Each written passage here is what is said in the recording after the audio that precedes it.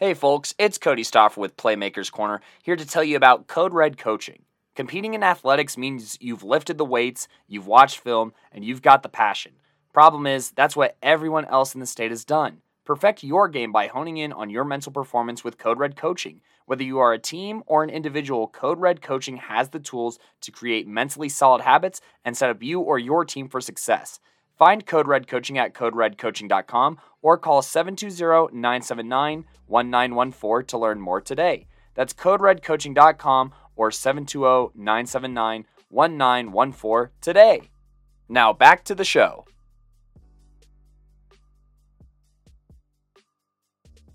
What's good, y'all? Welcome back to the Playmakers Corner podcast. I'm one of your co-hosts for today, Simon Villanos. And I'm the other co-host, Cody Stoffer. And we're back at it with another top 5 seniors player list here. Today we're going to do safeties. So, if these players mostly played safety their senior year, that's what we're going to classify them as. Or they're a player that we feel like will play safety on the next level primarily, or at least there's a good chance they do. If they line up like straight ahead against a receiver or whatever, they are a corner in our eyes. And there's some honorable mentions that we'll go over. So if there's someone that you feel like is missing, we'll probably mention them there. If not, you could always request them by going to our link tree and doing all of that great stuff. So there you go. But let's go ahead and talk about the process with these evaluations here. So it's pretty simple. The player with the highest grade is our highest rated player.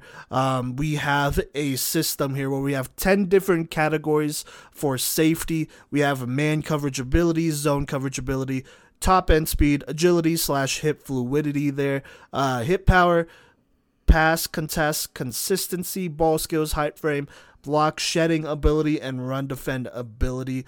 For each of those categories, we'll give these athletes a grade 1 through 10. 1 through 3 means that grade needs some improvement, should be a priority for the player to work on because it could affect playing time either on this level, as in the high school level or the next level. Because it is a top 5 players list, there's really no player that's really in those categories, but just throwing it out there. 4 through 6, or I guess 4 through 7, is about average. This skill is just average. It's not great, but it's not horrible either, so it sustains for now, but on the next level, it's definitely something they should improve on. 7 through 8 here is about above average to good. There's a reason why they're a starter, and this skill is one of those reasons why. Think 2-star to low 3-star level. With that, obviously, the closer to a 7 a player is in that category, the closer to a 2-star or maybe, unrated player they are. And then the closer to an 8, they're closer to a 3-star, maybe low 2-star type of guy. Then we got 8 through 9. That's good to great here. This skill, if given this grade, is comparable to a 3-star or 4-star talent here. 8.5 is kind of that midway point. Anything above an 8.5 is closer to a 4-star. So there you go. They're very consistent at this, and this skill will probably translate in some way to the next level. Then we got 9 through 10. That is 4-star, 5-star territory. Very good to elite. This is one of the things that really makes this player elite in a next level type of guy or athlete here. And, somebody that could actually get some pretty good playing time on the next level because of that skill specifically, if we give them that rating. So, boom, there you go. We add up all of those grades here because, like I said, there's 10 categories, and they'll get a grade 1 through 10 in each of those. And so we'll add it up, and then the final score is their rating. Myself and Cody, we both grade just slightly differently. You'll see that. But we'll have a PMC grade, which is basically our average, which is how we go about these rankings. And so whether you're ranked at 1, 2, 3, 4, 5, it's basically the average of myself and Cody's rating, how we see fit. Ooh, okay, so I don't think I'm missing anything. Cody, real quick, is there anything you want to add on to that intro there? Not really. I think that these prospects are going to speak for themselves as we read out their grades and whatnot. And, I'm just very excited to talk about this very talented and deep safety class. I think that talent-wise, this safety class is a lot closer to the one that we saw the first year that we did this compared to last year. Well, last year's class was pretty good. I mean, we had Costanzo. We also had, we didn't have him there because he got hurt, but Grant Page would have been a part of it. So, yeah. But, I mean, I'm just going to say this before we head into it. Safeties here in Colorado are really underrated because a lot of them, they're forced to, they got to play the run. You can't disguise them and whatnot from doing that, and that's because of system. But on top of that, the best safeties here play well against the pass, right, Cody? So, Absolutely. I'm just throwing that out there. Yeah, and you got to be well-rounded, too. So, yeah, but let's go ahead and hop into this at number 5. I'll intro this real quick here, but we got our 5th best safety here in the class of 2023. That is Caleb Davis out of Cherokee Trail. Hopefully I'm saying that right and it's not Caleb Davis, because I keep looking at that K and I don't know. So excuse me if I'm saying that wrong, but he is the 5'10", 170-pound safety out of Cherokee Trail. Had a pretty good season and whatnot. Was one of the top interception leaders in the entire country. I'm going to go ahead and start this out by just reading off all my grades, then talking about the best grades, his lowest grades for me. Then I'll pass it off to Cody and we'll discuss after he talks about his grades. But let's go ahead and go down the line. At man coverage ability, he wasn't really asked to cover guys one-on-one a lot, which is a little disappointing. That's more of a system thing there, but I gave him a 7. Zone coverage ability, gave him a 9.3. I'll talk about that later here. Top end speed, gave him a 9.3. He's the fastest safety in this class, in my opinion. So he's rated really high there at a 9.3. Agility, hip fluidity is at 8.8. Hip power is a 6. That feels a little bit of a stretch. I'm not even going to lie, but I'll give him that for now. Pass contest consistency is 8.5. Ball skills 8.7. Height and frame is a 5, along with block shedding ability. Gave him 2 5s in those. And then last but not least, run defend ability is an 8. My overall grade for Caleb Davis is a 75.6 here. But let me go ahead and talk about his highest grades and what really makes him great. So his highest grades is a 9.3 in zone coverage ability and a 9.3 in top end speed. Here's the thing about Caleb Davis. He is an extremely fast athlete. He is more than fast enough to play on the next level. I mean, look, he's just somebody that's not going to allow any deep passes. Or he's not going to get beat on any deep passes. Now, if it's one-on-one and it's like a 6'3 receiver, yeah, who knows, right? But he's going to be there for it. He's not going to get burnt because he's too fast for that, too agile for that. And he plays his zone very well. I mean, he uses his speed to his, to his advantage and baits a lot of quarterbacks. It happens kind of a lot here.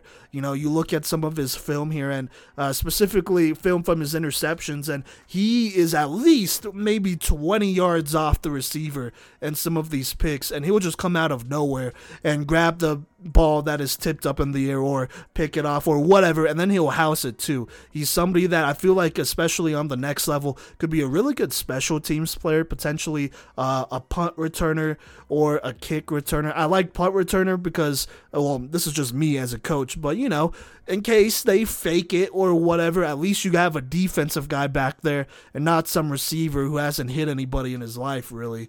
And so I think he would be a great punt returner out there with his speed and agility. Definitely somebody who could house it. And so those are the strengths of his game. He's a real good cover guy. Great athleticism. A little light at 5'10", 170. But let's go ahead and talk about that. So honestly, he's listed at 5'10", 170, but I don't really buy it. I think 170 is pretty generous. I think he's probably closer to 160, which is not the worst thing in the world. He could be in the 140, 150 range, but I think he's at least 160. Definitely closer to that than 170, though. So he's a little light here, and it kind of reflects as well in his block shedding ability and ability to play the run here. If any player gets his hands on him, he's just a little too weak to like block shed them, you know? Like there's a difference between being able to block shed, like a player gets his hands on you and you shed that, and then being able to run around a guy. A lot of the time he's able to run around guys, which is why his run defendability is a little bit higher here and whatnot. And that's cool, that's great. On the next level though, there's going to be guys who could match your speed and who could get their hands on you, and you got to find a way to stop that. And so that's kind of where I want him to improve here. I think that's a big area of improvement here that might affect his playing time and his ability to play on the next level, just because I'm just not sold on his strength right here, and I think that's the biggest thing when it comes to block shed ability, at least for him. It's not really technique. I think his strength is the biggest thing here, so if he could get stronger, then he'll be better against the run and won't be as much of a liability, because that's kind of what it feels like when he's out there. But with his athleticism and speed, you can't keep him off the field, especially in today's game where there's a bunch of speedsters out there and you got more coaches that are willing to put those speedsters in positions to get the football and play make and win. You got to have speed to match that, you know. So there you go. I think he's too fast to keep off the field, but that's definitely a little bit of a concern. And that's why those are his two lowest grades here. And that's kind of something that separates him from everyone else. Obviously, his speed separates him from everyone else on this list, but I think the lack of strength and power and ability to really block shed is going to be an issue on the next level. And either you got to disguise that as a coach, or Caleb, I mean, he has to work with what he got. And, just take really, really good angles all the time. But Cody, before we discuss Caleb Davis, the prospect, together, why don't you go ahead and talk about your grades for him? Yeah, I'd love to do that. And so with Caleb Davis, you're going to find a lot of our things overlap here. I do have the man coverage ability as one of his lower rated categories, but still rated at a 7.7, and that's mainly based off of potential, I would say. Just with his hip fluidity and top end speed, I really think that he could do it, but like Coach V said, schematically just hasn't really been asked to do that. We are very similar here in zone coverage ability at a 9.1, top end speed at a 9.2. I have his agility / hip fluidity at an 8.9. His hit power I have at a 4.6. Pass contest consistency I have at a 9. Ball skills I have at a 9.1.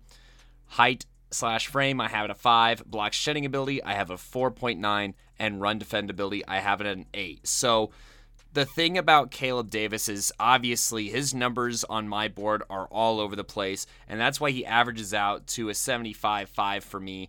And like a solid 2-star guy, like Coach V said, look, he may be the most athletic guy, at least pound for pound, is one of the more athletic guys on this list, if not the state of Colorado. With his speed, with his zone coverage ability, he's able to, shift very quickly to the direction that he needs to go, break up some passes. And then, his ball skills, one thing that really stuck out to me is when he high pointed a ball that, was targeted for a wide receiver that was definitely taller than him. I want to say the receiver's probably closer to like 6'1" than 5'10" for sure. And Caleb Davis just goes right up there. And I mean, the wide receiver, maybe not the toughest guy to make this play on per se, but Caleb Davis still shows the ability to climb that ladder and high point that ball. I think that is really key. And, he reads where the ball is going to go, and he reads quarterback's eyes very, very well.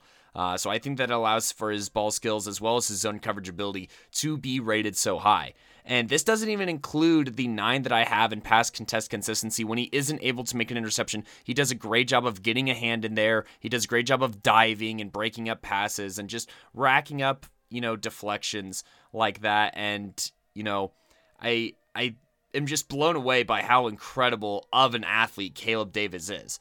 But that smaller frame, under 170 pounds, he is just a liability if somebody gets their hands on him. Now, you will notice, and it may seem a little backwards, but I promise it makes sense, his run defendability is at an 8 because he takes great angles to meet ball carriers, not only at the line of scrimmage, but even behind the line of scrimmage. He had 5 tackles for loss this season, and you don't do that without taking great angles, and his tackle volume is extremely high. So he's a solid tackler.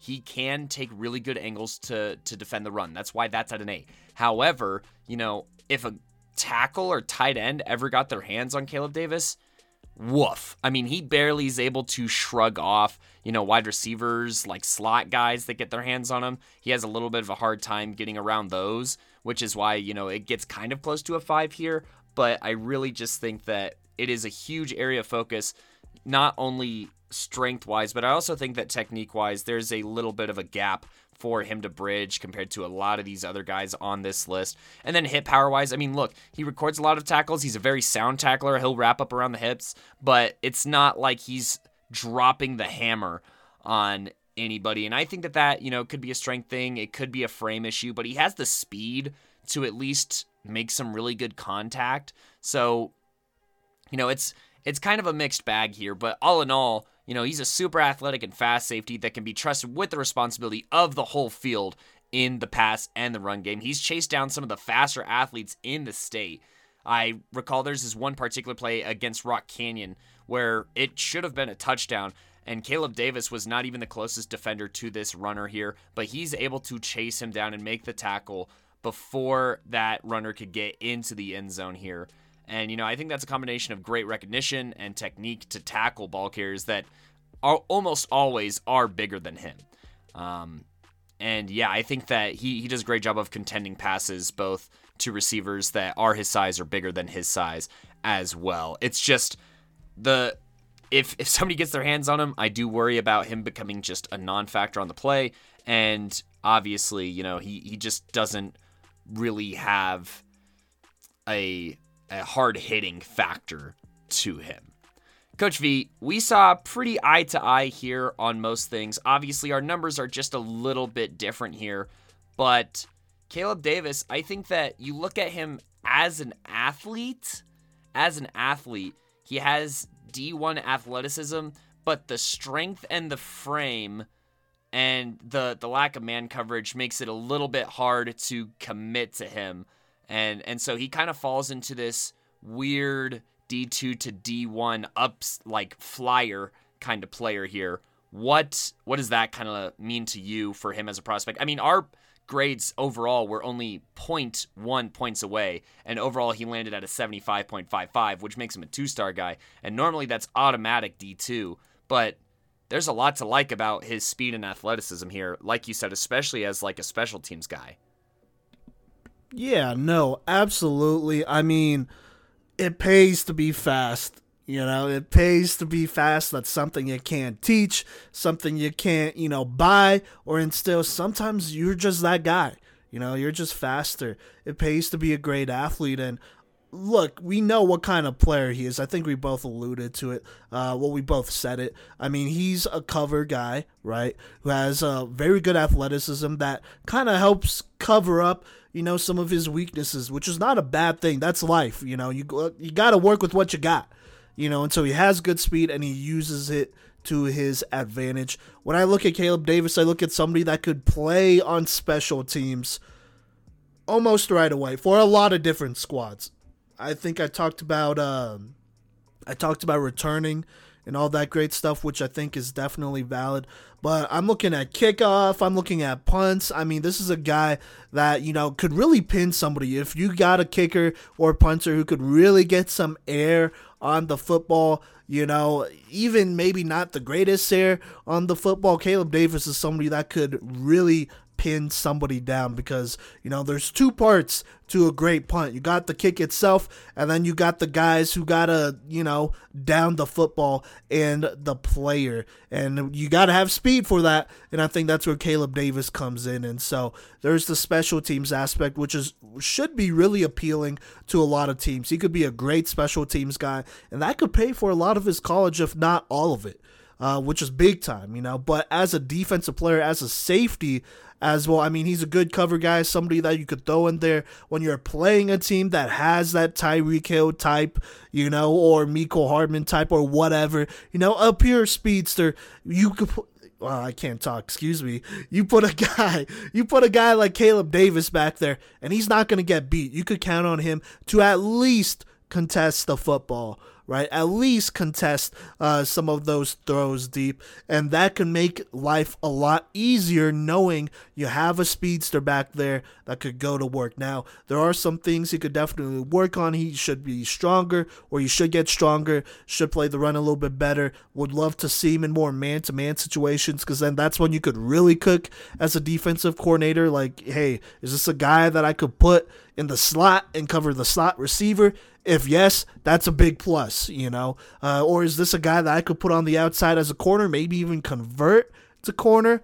Then yes, that'd be even better, that'd be great, honestly. And so even though he is rated here as a 75.55 between the two of us, that's typically a 2-star. The sky's the limit. He has a great ceiling because of his athleticism, and he's definitely a next level guy. I wrote down here, I see him being at a high D2. I think that's the realistic thing here. I think he could thrive at a D2. I think he could potentially be a top paid player at a D2 as far as scholarships and all that great stuff goes, and he could live a very fun and good life for the next couple of years at a D2. There's nothing wrong with that, and still have a path to the pros if that's in the cards. Now, on the other hand, he could also go to an FCS. Do I think he could go to a powerhouse like a Montana State or a North Dakota State? Probably not. I don't really think so. Now, can he go to a Northern Colorado that, could use some of that speed, that plays in a stacked Big Sky Conference where there's great talent all around? We've seen it recently with the Cooper Kupps of the world, even throwing Troy Anderson, who's a speedster himself. Yeah, they're a team that could definitely use him. And so I'm looking at teams like a UNC, some of those lower level FCSs that are kind of rebuilding here to get a guy like Caleb Davis and, kill two birds with one rock, basically. Got your special teams guy, and you got a guy who could cover at safety. Cody, what do you think about that? And we could start talking about some interest for him. As of right now, it's December 2nd when we're recording this if we want as well. Yeah, so, the thing about Caleb Davis is I think that this isn't an exact comparison here, but you look at what a guy like Charles Offerdahl has been able to do up at CU. He's preferred walk-on, but, was definitely brought on because of the interest that he could bring as like a special teamer and as an athlete. And he's carved out a role on that Buff squad, this past year. And, that's really exciting. And I think that Caleb Davis, while obviously not having that upside as a running back that Offerdahl does have, athletic intrigue to him.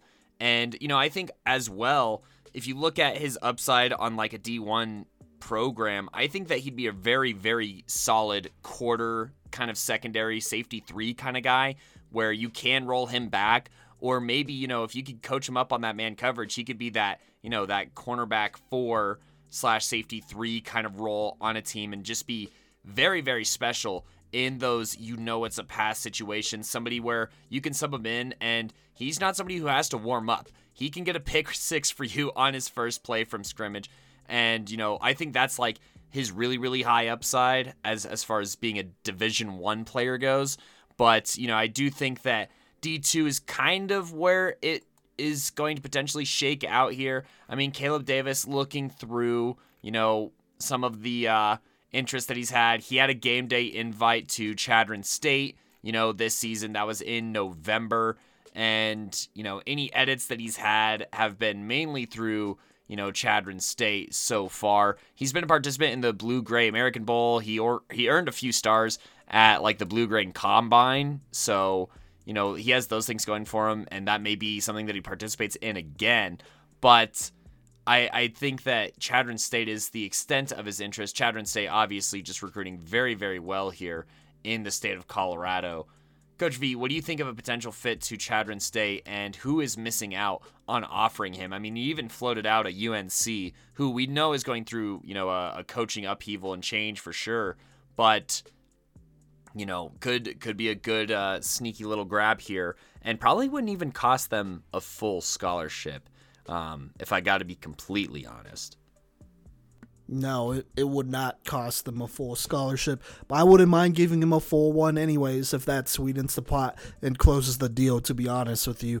Look, I love Chadron State personally. That is a program to me that really recruits heavily at like linebacker, defensive line. Like at least these last couple of years, they've really hit the trenches and have built a pretty formidable, recruiting class year by year, just with Colorado talent in the trenches. Now, getting a speedster like a Caleb Davis, that's a game changer, because then you're at a point where it's like, all right, got all these linemen, we got all these linebackers, let's just blitz the hell out of them, because we know we got a safety that could erase a lot of mistakes, or at least be there to erase a lot of mistakes, which, at that point, it's 50-50. Who cares? And you can live with that as a DC, when you got guys that are just charging and you got a speedy safety back there that is preying on quarterbacks to make mistakes, And so I love that fit. I know they treat him right out there. I don't know about Mines or CSU Pueblo or Adams State or Western, but I feel like those would be great fits as well. Personally, if I'm a UNC, I look at this guy and I'm like, hey, what's the most amount of money or best situation that we could offer him, that would at least compete with the D2. Sounds, at least just as good at being one of those higher paid guys at a D2. If I'm UNC, I at least look into that, try to get a little crafty here, picking up an extra guy. Because like I said, the athleticism and the speed speaks for itself, and that's lethal. That's definitely lethal, and there are packages you could put him in and be very happy with how he plays with that. So, yeah, I mean, it's a shame he doesn't have more, but he's a little smaller, so I kind of get it. It was also kind of a down year for Cherokee Trail as well. And we've been knew that this secondary of Cherokee Trail has produced some studs over these past few years, and they continually get under recruited as well. So I'm not entirely surprised, but it is a bummer nonetheless. Yeah, no, absolutely. Absolutely. They always have a couple guys over there. And so it's tough. I understand, though, why some programs might not have found him yet and whatnot, especially Colorado programs, because it feels like there's no stable programs in the state right now. So recruiting as is tough. Though you're at a school that's not having the most successful season and this and that, and you see some of the box scores, it's not looking great, sometimes. And so it is what it is, but I'm a firm believer that Caleb Davis is a next level player and can contribute a lot to a team as soon as his freshman year, to be honest with you. Now, if I'm a coach, would I play him his freshman year right away? Unless I'm desperate? No. I would for sure redshirt him, but after that, I think he could get some serious burn and be a multi-year starter and whatnot. Depends the role, multi-year starter on special teams, defense, be a rotational guy. Like I said, it depends the role and the program. Is that fair to say, Cody? Yeah, no, I agree with all those takes, and yeah, I think that the future is very bright for whichever program picks up Caleb Davis here. So yeah, but Sweet. You have anything else to add on about Davis, or can we talk about this next guy here, our number 4 safety? Go ahead. Let's keep it going here. Yeah, let's get the ball rolling. And this number 4 safety is out of Valor Christian High School, which by the time we're recording this, will have played in the state championship game. But here's still a best of luck from the past to Trey Stott out of Valor Christian High School, who has been asked to do a lot more for this Eagles team since last year, and he has stepped up to the plate and has performed very, very well. Look, the thing about Stott, let's go ahead and just go through these categories here. Man coverage ability, I have at a 7.3. Then zone coverage ability, I have an 8.8. Top end speed, 8.9. Agility/hip fluidity, 8.9. Hit power, a 7.8. Pass contest consistency, 7.8. Ball skills, 8.1. Height/frame, he's 5'11", 195, I want to say, basically, so like an 8.1 there. Block shedding ability, a 7, and run defendability, a 7.5. all in all, that adds up to an 80.2. So just a fringe 3-star guy. And let's go ahead and talk about some of the things that he does really, really well. I kind of list them all in a row here. Zone coverage ability, top end speed, agility / hip fluidity. Look, he's a very solid athlete. He covers the field very, very well. And, he does have a little bit of a luxury of playing with some talent in front of him. However, he is a fantastic last line of defense for this Valor squad here. And, when I watched the Regis versus Valor game at the beginning of the year, he was making a lot of tackles in that game. As, a lot of this Valor team was kind of trying to find their footing and they were adjusting to a new coach and whatnot there. He was flying all over the field. It was one of his higher tackle games, I would say.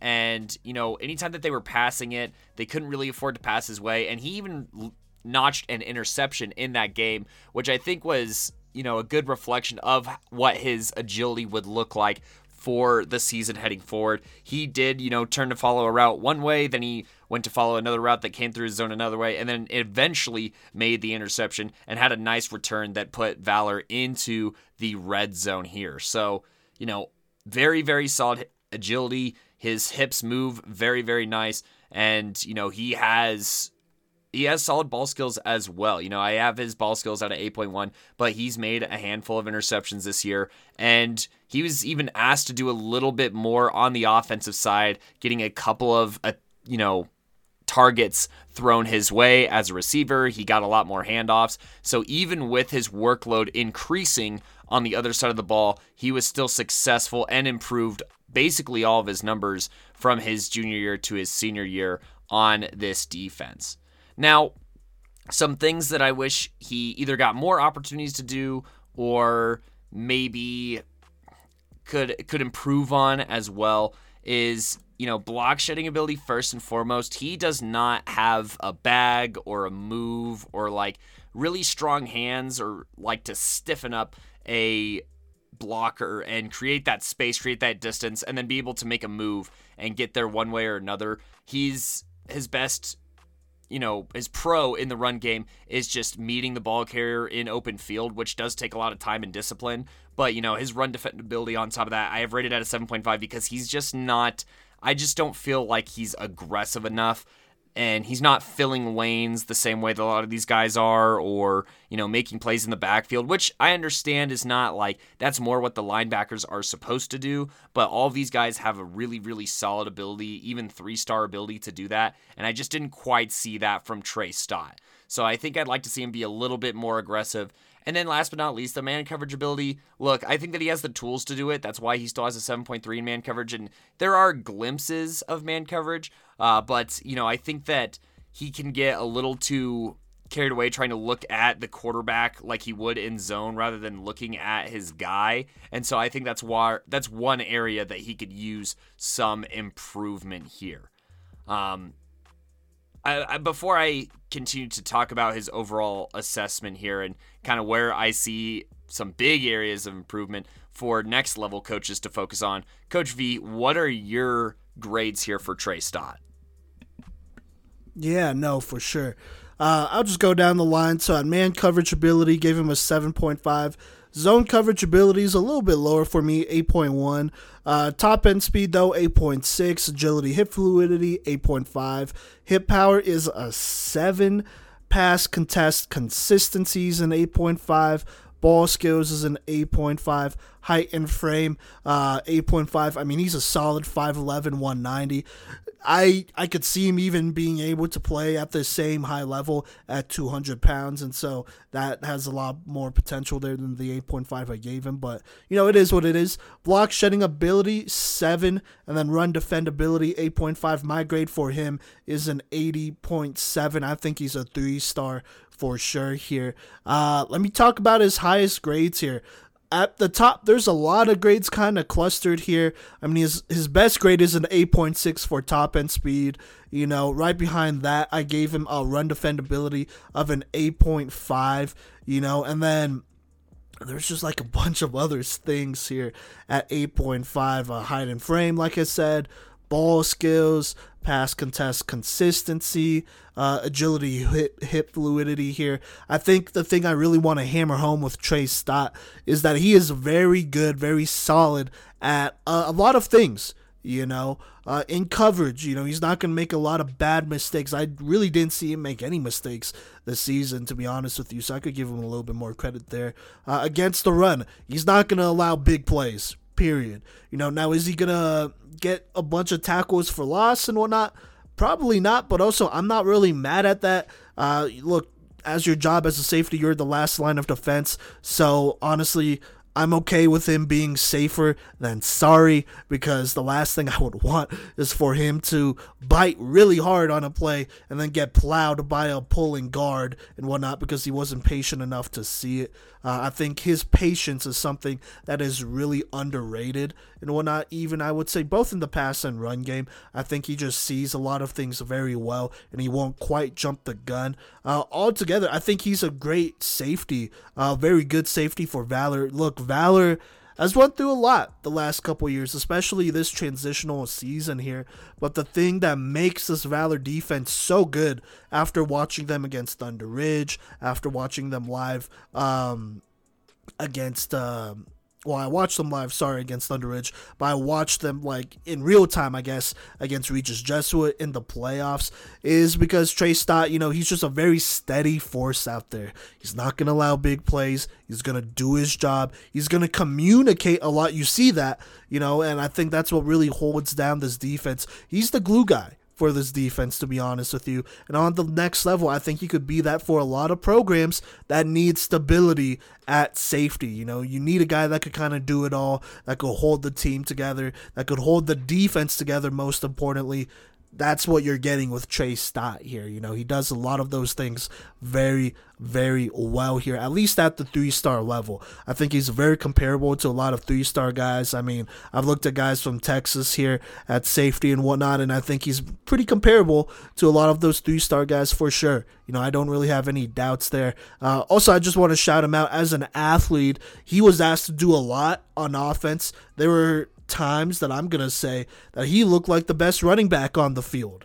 And that's with a Sawchuk and a Kreckler and all these other great athletes out there too.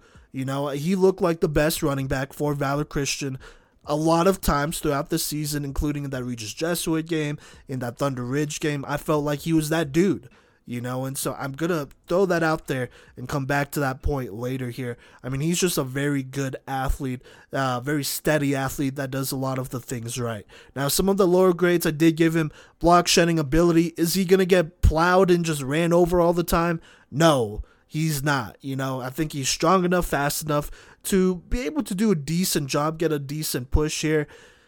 Now, is he going to be super fast coming off a block, and all that, and just being able to have a whole bag and all that great stuff? Not really. I think that's something he could definitely improve on, hand speed and precisiveness with his hands as well. When he gets engaged and whatnot, I'd like to see him block shed a little bit more. As he gets stronger and faster, I think that's going to come naturally, so I'm not really tripping over it, but it's just something I've noticed. And then that hit power, I kind of felt like he was a harder hitter maybe last year, or maybe I'm just tripping, but I'd like for him to get stronger is where I'm at.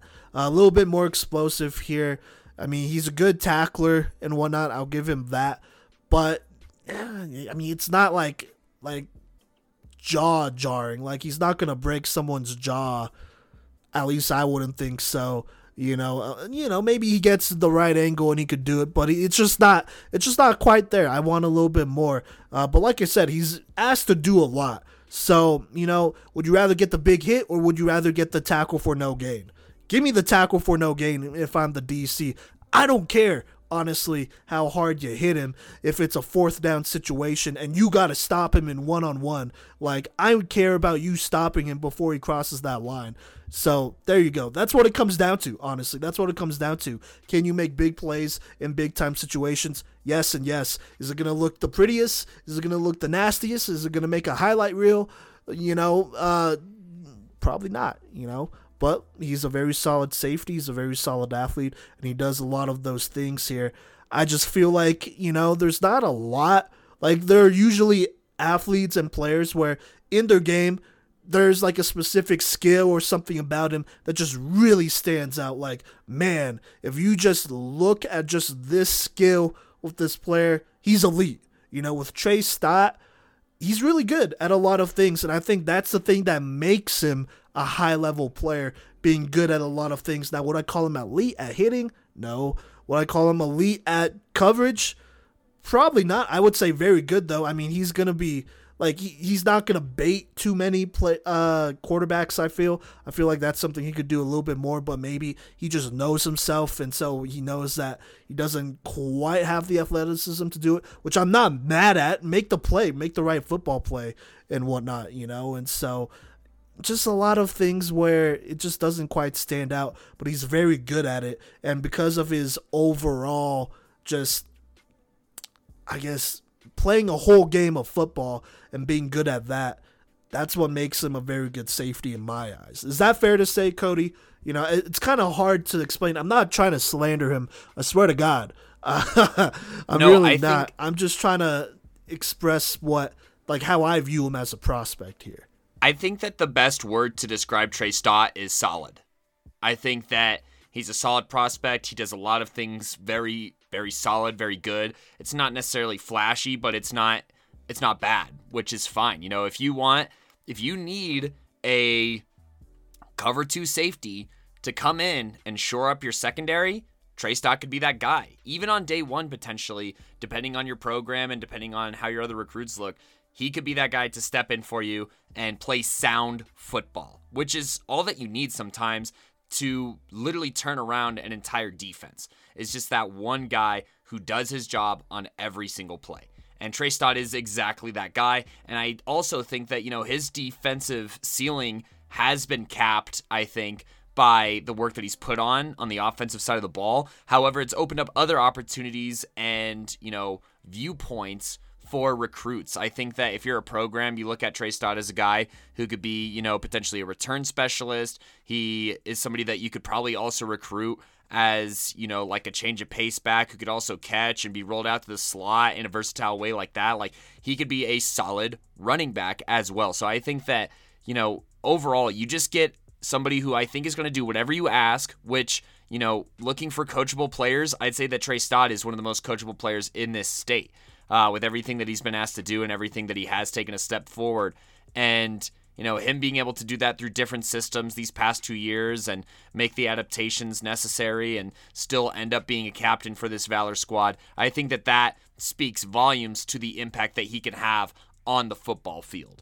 And, the scary part is that he is still, I think, far from his full potential because he plays standing straight up, all the time, which, hurts your agility, it hurts your hit power. And so if he plays with a lower pad level, I seriously think that he could move a lot of these categories up even a full point, which doesn't sound as good as it is, but you're talking about like a 5-point overall swing if he just plays at a lower pad level.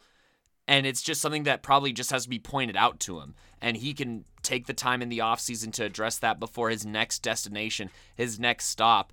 And if he is somebody that needs to play a little bit more aggressive in the run game, I do think that that's within his capabilities. He had more tackles for loss as a junior, so I do think that, if he is tasked with it or if he is asked to do it, he will do it. And so he's somebody who, whatever you need, he's going to deliver that for you. And I think that has obviously garnered some interest here, if you don't mind me talking about some of the offers that he has as well as just some of the looks he's gotten so far.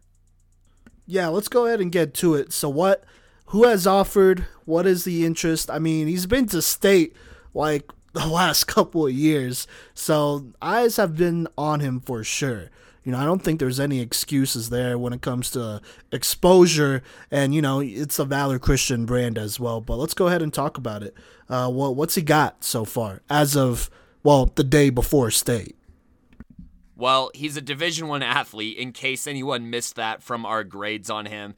And so some of the looks that he's gotten, I want to say in the order was I'm not sure if this was his very first offer, but he got an offer to Drake, which is a D1 program. He got an offer to Wheaton, which I'm not sure is D1 or not, but I digress. Also offered to University of Northern Colorado. I'm not sure if that offer still stands with the coaching upheaval, but he also got an offer to Valpo and University of San Diego, and San Diego as well flew him out, and he took a look at their facilities and everything like that, and he looked pretty happy on that University of San Diego, trip, as well as with that offer here. So maybe he could be a future USD guy.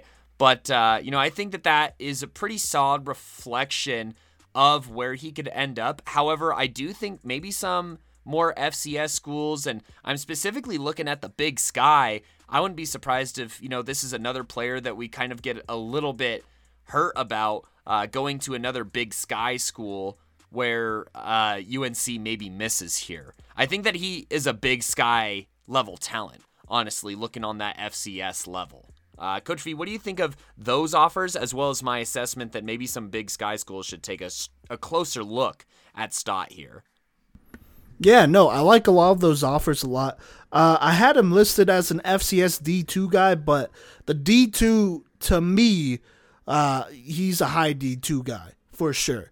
I think if he does go D2, and, I don't know what's going on and what the money is looking like, but, if he goes to a D2, I would make sure you get the most money out of it, because I think for a lot of D2 programs, he would be the guy getting the most money per year, which is what matters when it comes to scholarships and whatnot, because that's less worries and stress to worry about later, you want to get paid the most, obviously, and I think he would be that top guy for a lot of programs because, look, it pays to be the glue guy, honestly. It pays to be the guy that you could just rely on. And I think he is somebody that you could rely on from day one in your program. I really believe that, honestly, which you can't say that about a lot of guys. There's a lot of guys where it's like, oh, the potential that puts them up there, he's a better athlete, blah, blah, blah, this and that. But when it comes to Trey Stott, this is a guy that has faced a little bit of adversity, a little bit of a shakier program, even though it is Valor to keep going back to state. But, it's hard to learn a new system and play with new teammates and be the anchor to this defense, playing against top tier athletes here in 5A and whatnot. It's hard to do that. But, he's handled it really well and exceeded expectations, in my opinion, no matter how state goes. That's just where I'm at, honestly. And so, if I'm a D2, I throw all the money you can at him and be like, hey, come be that glue guy for us. Come, you know how to win. Come be the winner, the tone setter for us here in this program. I think that goes a long way as well, Now, if I'm an FCS, I look at him and I'm like, yeah, this is still a guy that could probably get into the rotation pretty quickly. He won't screw up. He's going to do a lot of the things, a lot of the little things right. Would I make him a full-time starter right away as a freshman? Probably not. Can you start him as a freshman? I think so. I think he's a guy here that might not even need a red shirt, honestly. We'll see, obviously, but I would be pretty okay not redshirting him and throwing him out there because I'm not concerned about his frame. I'm not concerned about his ability to not be able to understand a more complex playbook. I think he's good, honestly. I think he's smart enough to handle that. But everyone has their own pace and every system's different. But I'm just a little, I don't know. It just depends the program. I think some FCS programs, I think this goes for everyone, but there's going to be some FCS programs that value him more than others, and you got to go where you're most valued because that's where the most money is and where the most security is. And so I think he is firmly an FCS guy. He could play on this level, he could be a star on this level, he could be an all-conference guy on this level, he could be a national champion on this level potentially as well. That's what he brings to the table here. It just, we'll see who gets him. I'd love for UNC to get him because, we need all the glue guys. In that program, we need all the glue guys we could get, because it feels like it's always falling apart. So, yeah, that's not slander. That's the truth. That's the truth. No, I know. So, yeah. I wasn't expecting to hear that today. But well, it's true. I think highly of him as a football player. I think he's a winner. I think he's somebody that's going to do a lot of the things right.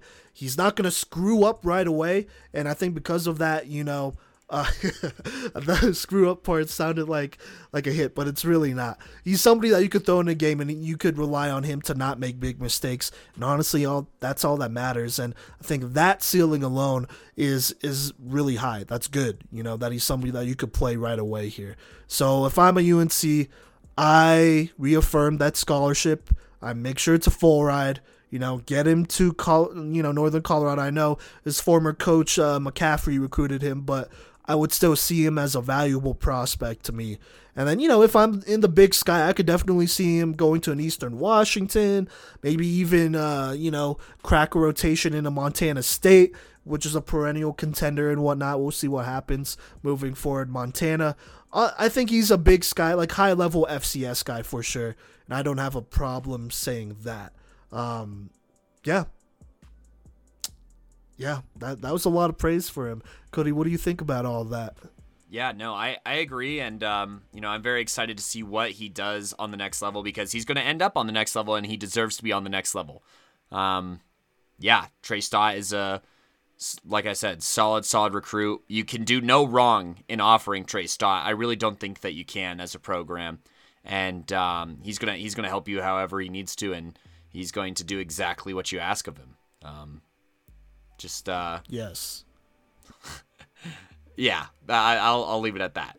But all right. Well, we do have a few more players to talk about. Is that correct? Yeah, we definitely have a lot. By the way, shout out TFG. He ups with TFG, so we gotta shout out our guys here. But the next guy is also a Team Full Gorilla guy here at number 3 in this senior class in Colorado, and he is the only 4A guy on this list. The other guys are 5A guys. Spoiler alert. That's just how it shook out this year. But that is Josh Gerlach, the second junior from Palmer Ridge here. He has been extremely reliable for this team. As we know about Palmer Ridge, they are very good at developing defensive backs, safeties, receivers, skill guys. That's what they do over there. Oh, quarterbacks too. I forgot. Quarterbacks and linemen as well. And, they got some really underrated linebackers, defensive linemen. They're a good program. And he has been a part of that rise, which is what matters here. He's been a part of some very good teams these last couple of years as Palmer Ridge has moved up to 4A and competed at a higher level. And so let's go ahead and just talk about the grades here. Just going down the line, that man coverage gave him a 7.2. Zone coverage, though, is an 8.8. Top end speed is an 8.5. Agility, hit fluidity is an 8.3. Hit power is a 7.6 here. Pass contest consistency is an 8.7. Ball skills is a solid 9. There you go. Height frame is a solid 9. I just realized I didn't say his height and weight, but he's 6'3", 204, 205, in that range, and I believe it. I very much believe it, so there you go. Block shedding ability, 8. Run defend ability is an 8.7. Overall grade is an 83.8. I think he's firmly a 3-star guy here. Let's go ahead and talk about his highest grades. 9 for ball skills, 8.8 for zone coverage ability, and 8.7 for run defend ability here. Let's start with ball skills here. He has some very good hands. Catching from different angles, contested, high pointing it. I've seen it all. And I've got the opportunity to see him work in 7-on-7 as well, and he does a good job. He has pretty soft hands here. I don't worry about his hands at all, which is good.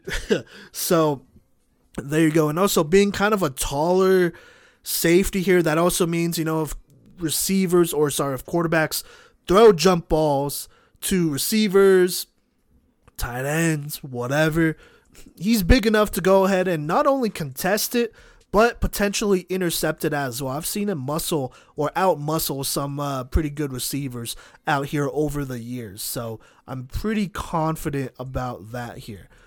Let's talk zone coverage ability. He is very disciplined. He does a good job in zone. I got to watch him live against Vista Ridge here at the end of the season, not in the playoffs. And, he did a really good job. Didn't allow a lot of deep plays. And if you know that Vista Ridge receiving core and obviously the quarterback they have there, they're known for a team to take some big shots downfield, take some big shots, get some big plays, whether it's after the catch or, whatever, or if they just burn you and then they catch it deep. But he did not allow any big plays there, and he even came up and made a lot of plays to stop those after the catch opportunities for Vista Ridge, and so that was a big indicator for me.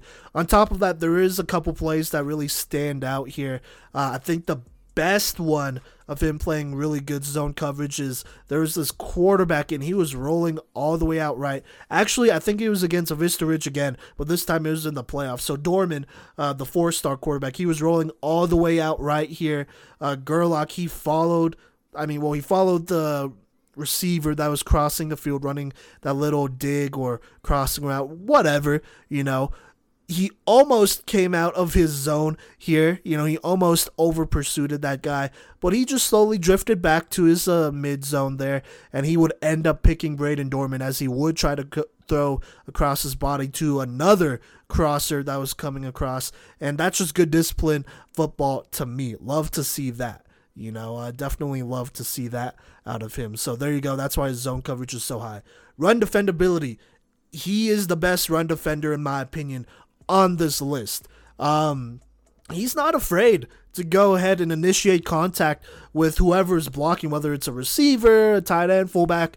Even I didn't see any linemen, but I'm sure he wouldn't be afraid of linemen out there. But when it comes to blockers, lead blockers coming at him, he is not afraid to go ahead and put his hands in their chest and get a really good push, either knock them backwards or just do a good job just filling the lane and holding down that guy so that even somebody else can make the play. It's not always about you making the play when it comes to evaluating run defendability. Sometimes it's about how well could you set up your teammates to make the tackle before too much damage is done, before the ball carrier gets too many yards. Sometimes it's about that, and there were a lot of times where he just did such a good job setting that edge, funneling that guy back to his linebackers who are very talented, back to other DBs and whatnot, not letting them get outside and spring loose for a 50-yard gain, really making that running back make a decision. Either am I going to cut it up or am I going to bounce it out? If he bounces it out, then Gerlach is there half the time, and he's a very sound tackler. He does a very good job there. And so really impressed by his run defendability. He's somebody that I feel like could almost play linebacker potentially on the next level if you want to do that. I mean, he'd be more of a pass coverage guy, but his run defendability would be good enough for him to be a linebacker. So that's how I view Josh Gerlach when it comes to defending the run. And I can't stress enough how well he does with it. He makes the right football plays. And like I said, it's not always about you. Sometimes it's about how you set up your teammates and help out your team, which is what matters. So there you go. Now, the last two categories I want to talk about are his lowest rating ones. Man coverage ability, gave him a 7.2. He could do it, but I don't think that's really his strong suit. I do have some concerns about his agility, hip fluidity. There are times it's not as quick as some of the other guys on this list, and that's why it's a little bit lower here. And just in general, I just don't think he's going to be somebody that you could switch over easily to play corner. I would not personally do that. And I think he's just a safety. So there you go. He could definitely work on his technique a little bit more and his hips there. But other than that, it is what it is. Hip power is a 7.6. There are definitely times he's able to just lay somebody out, lay down the law, be an enforcer. But he kind of has to have a cleaner, window to do that and whatnot. I think as he gets stronger, which I think he could still, be more explosive even at this weight and gain a little bit more and whatnot, I think that hit power could definitely go up and he could be a real issue here. But for now, it's good enough. I think it's definitely good enough. Like a Trey Stott, you don't need to hit somebody hard to stop them on fourth down. You just got to have good form and get low and drive and make sure they don't get across the line they're supposed to. And as long as you do that and make the right football plays, I don't care how hard you hit him, stop him. So there you go. Cody, what are your grades? And and we'll discuss, what do you think about my evaluation here? Yeah, so we obviously have some overlap here, and I'll kind of go over that with going over my grades real quick here. Man coverage ability, 7.5. Zone coverage ability, 8.7. Top end speed, 7.7. Hit agility / hip fluidity, 7. Hit power, 8.2. Pass contest, I don't know why I almost just said pass coverage. Pass contest consistency, 8.5. Ball skills, 8.6. Height / frame, 9. Block shedding ability, 8.8. And run defendability, 8.8 as well. We got crazy 8s down here, down low to talk about. First and foremost here, I think that he fills lanes very, very well. And honestly, I do think that, watching the Loveland game is where I came around a long way to his block shedding ability. Loveland is a pound the rock, run the ball 40 to 50 times a game kind of football team. And, he was asked not only as a safety to play the run, but he was brought up inside the box at like a more traditional linebacker role or even as an edge rusher kind of role in his film. And I think that he did a splendid job against that Loveland front, not only, making plays in the run game and taking good angles, but also getting past, those Loveland linemen that had themselves a pretty solid season, honestly, and produced one of the best rushing attacks in the state. He was able to routinely beat the tight ends. He was able to routinely beat the fullbacks. He was even a couple times able to get across the face of some linemen as well. And so I think that, that contributes huge to my view and my praise for him on a block shedding ability scale here. And I do think that he is the best run defender in this group of safeties, but don't let that mislead you to thinking that he can't play the pass here. He also has one of the higher ratings as far as zone coverage goes. He does a great job of knowing his spacing, knowing his range here. Obviously at 6'3", you have longer strides and you have a longer wingspan here, so he can play, I'd say almost a bigger zone than a lot of guys because he can make those reaches, he can bat those passes out of, hands while also taking away, he could take away a seam route and still make a play on an in route on the same side of the field. And I just find that really spectacular. I think that, his ball skills here, I have it at 8.6 because not only is he somebody who can make interceptions himself as displayed in his stat line and in his ability to take 2 of them back to the house, but he's somebody else who sets his teammates up by deflecting passes up. He is a tip drill connoisseur here who even set up a Chris Rice pick 6 in a football game as well. So, not only can he make plays on the ball, but he can also set his teammates up to make really good plays on the ball. And that's also with his pass contest consistency. That's why that's at an 8.5, because those things will overlap just a little bit. Granted, ball skills is more, can you make a play on the ball? But, when he's contesting passes, he contests them so routinely because of his range, because of his length, and his wingspan as well, that allows him to really do that. And then, I don't want to be hit by him going over the middle, 205 pounds. He forced quite a few drops, over the middle or against receivers where he could really close that distance quick and fast and just level people. Now, for things that I think that he can improve on, there are a couple of snaps on his film where he does end up in man coverage, and I think against, maybe more traditional tight ends, you're not in the worst spot. Those guys that do put their hand in the dirt, but I would not like to see him go against more of the modern tight ends. I don't think that that's a great matchup for him if they end up making a really quick cut or, things like that. I think that he could potentially get a little bit lost in there. Obviously, it's not the worst at a 7.5. He does make some plays in man coverage, but just not where I would line him up first. And then for the other categories here, the only 2 categories that were under an 8 outside of that were his top end speed and agility / hip fluidity. Now, he's not the fastest on this list, but I don't want people to misinterpret that and think that he's slow. And, his hips can move fluid. However, kind of like what Coach V said, they're not the fastest moving on this list here. It takes a little bit more time shifting from one to the other, kind of moving directions like that. And, I think that's not the worst thing. That's something that I think could definitely be fixed just because of what a stellar athlete he is. And I think that, once he gets to I'd say a more constant size and frame as well, that's going to help kind of stabilize some of these other categories for him as well. But all in all, no matter how you chop it up, this is a 3-star Division I kind of guy who, quite frankly, is not getting the looks that he deserves. Coach V, obviously, I want to hear your reaction to my take on your ratings and your take on my ratings, but also I want to talk about what is the deal here with the lack of looks for Josh Gerlach II. Yeah, well, first off, I definitely agree with you. Look, I'll acknowledge this. Hit power could definitely be a little bit higher. I think it's more of a consistency issue with me than anything. Like he's not going to consistently knock out somebody, even if he doesn't quite have the angle. There are some guys that would do that, like a Bo Frailer from past years are coming to mind. Jackson Muma, oh my God, was one who did that for a legend. That's a couple of years ago.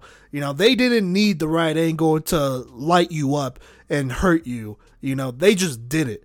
And that's that's fine. Some guys are just naturally more like that. I think with Josh here, though, he's just a very good safety. At 6'3", 200, he moves really well for his frame. He has good ball skills. A play that randomly comes to mind, I want to say it was against Pueblo West, but, he was coming down to stop this play here. It was a short pass and whatnot, and he definitely must have seen something that I didn't see, because there must have been a slight bobble in the way this receiver caught it, because it looked really, solid to me, but he just took a quick swipe at it, a quick little tip at it, nothing crazy, and the ball came loose right away, popped up into the air, and he caught it in stride and housed that thing. That play was sweet. That was sick to me. That's just good eyes there, fast hands. Love that. I see that, and I'm like, okay, this is a playmaker here. This is a guy that I could rely on at safety. And on top of that, he has versatility. I did say I would not switch him to corner, but I'm okay switching him to linebacker. That's inside or outside, depending on the scheme and whatnot. He could definitely play safety, both of them, and be solid there. He's a guy that screams versatility to me, honestly. And part of that is because of his height and weight and his athleticism. I think that goes a really long way. And so to me, he's for sure a D1 guy.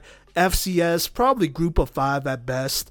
Don't quite see him at Power 5 yet, but I wouldn't mind a Power 5 taking a shot at him. It just kind of depends the program and whatnot, but he's for sure an FCS group of 5 guy. Just when I watch him play, he's somebody that, doesn't make a lot of mistakes either. He's very strong mentally and whatnot, and has a very good pass IQ and all that great stuff. I mean, I like him a lot as a prospect. If I'm an FCS, I look at him and I'm like, hey, this could be a piece to a potential national championship squad. Honestly, this is a guy that, has a lot of potential still, even, like I said, height and frame and that athleticism goes a long way, but I don't even think he's at the peak of his athleticism, which is really good, in my opinion. So there you go. What do you think about that? And what do you think about me labeling him as an FCS group of 5 type of guy? Still D1 though. No, I agree. I think that he's getting horrendously overlooked. Seeing as how he has offers to Chatteron and Puget Sound, that's cool and all, but the slight interest that he got on some visits and some camps and stuff from UNCO, NAU, Eastern Washington, Wyoming, I think that's way closer to where he could play. I honestly think that he'd be a really good fit in that Wyoming program. I think that culture-wise, he's a very solid fit there. And then just needs-wise, there's something about being a Cowboy that I think matches up with Josh Gerlach very, very well here. And I don't know what it is, especially because, there's programs that know about Palmer Ridge now. They've been doing it so well for so long. You even look at last year, Anthony Costanzo, who ended up at UNLV, that is big time. And I think that that's where Gerlach could definitely end up. And I don't mind taking a flyer on it. What, his hips are a little slow? Okay. I don't care. Are you kidding me? With his size, strength, and speed combination, there's not a lot of players like him in this state, let alone on the next level, honestly, that operate the way that he does. And I think that he's absolutely worth a full ride. I really do think he's worth full ride scholarship on the D1 level. And I don't know if it's still a little bit of the clog up from, expanded eligibility that I think we've seen waning down a little bit. But, I think if this was maybe next year, he'd already have Power 5 offers potentially. But, it is what it is. You got to play the hand that you're dealt. And, wherever he goes, he has the opportunity to be an immediate impact player. And, if they do redshirt him, he'll only be better from there. But Gerlach, I honestly could see being, at least a 2-year starter, if not a 3-year starter kind of guy, depending on what program he ends up. And that's even on the FCS level. So, yeah, no, for sure. And I mean, it's December 2nd, right before the 4A, 5A state championships. There's plenty of time, hopefully. Well, not plenty, but there's time still, and so we'll see. I think as some of these programs, solidify their coaching vacancies and take care of all that end of the year stuff, there could be a program out there that could swoop in at the last second and give him a full ride. Regardless, when I look at Josh Gerlach here, I don't look at somebody who should have to pay for their education. I look at somebody who shouldn't have to pay for college at all, because that's how talented he is.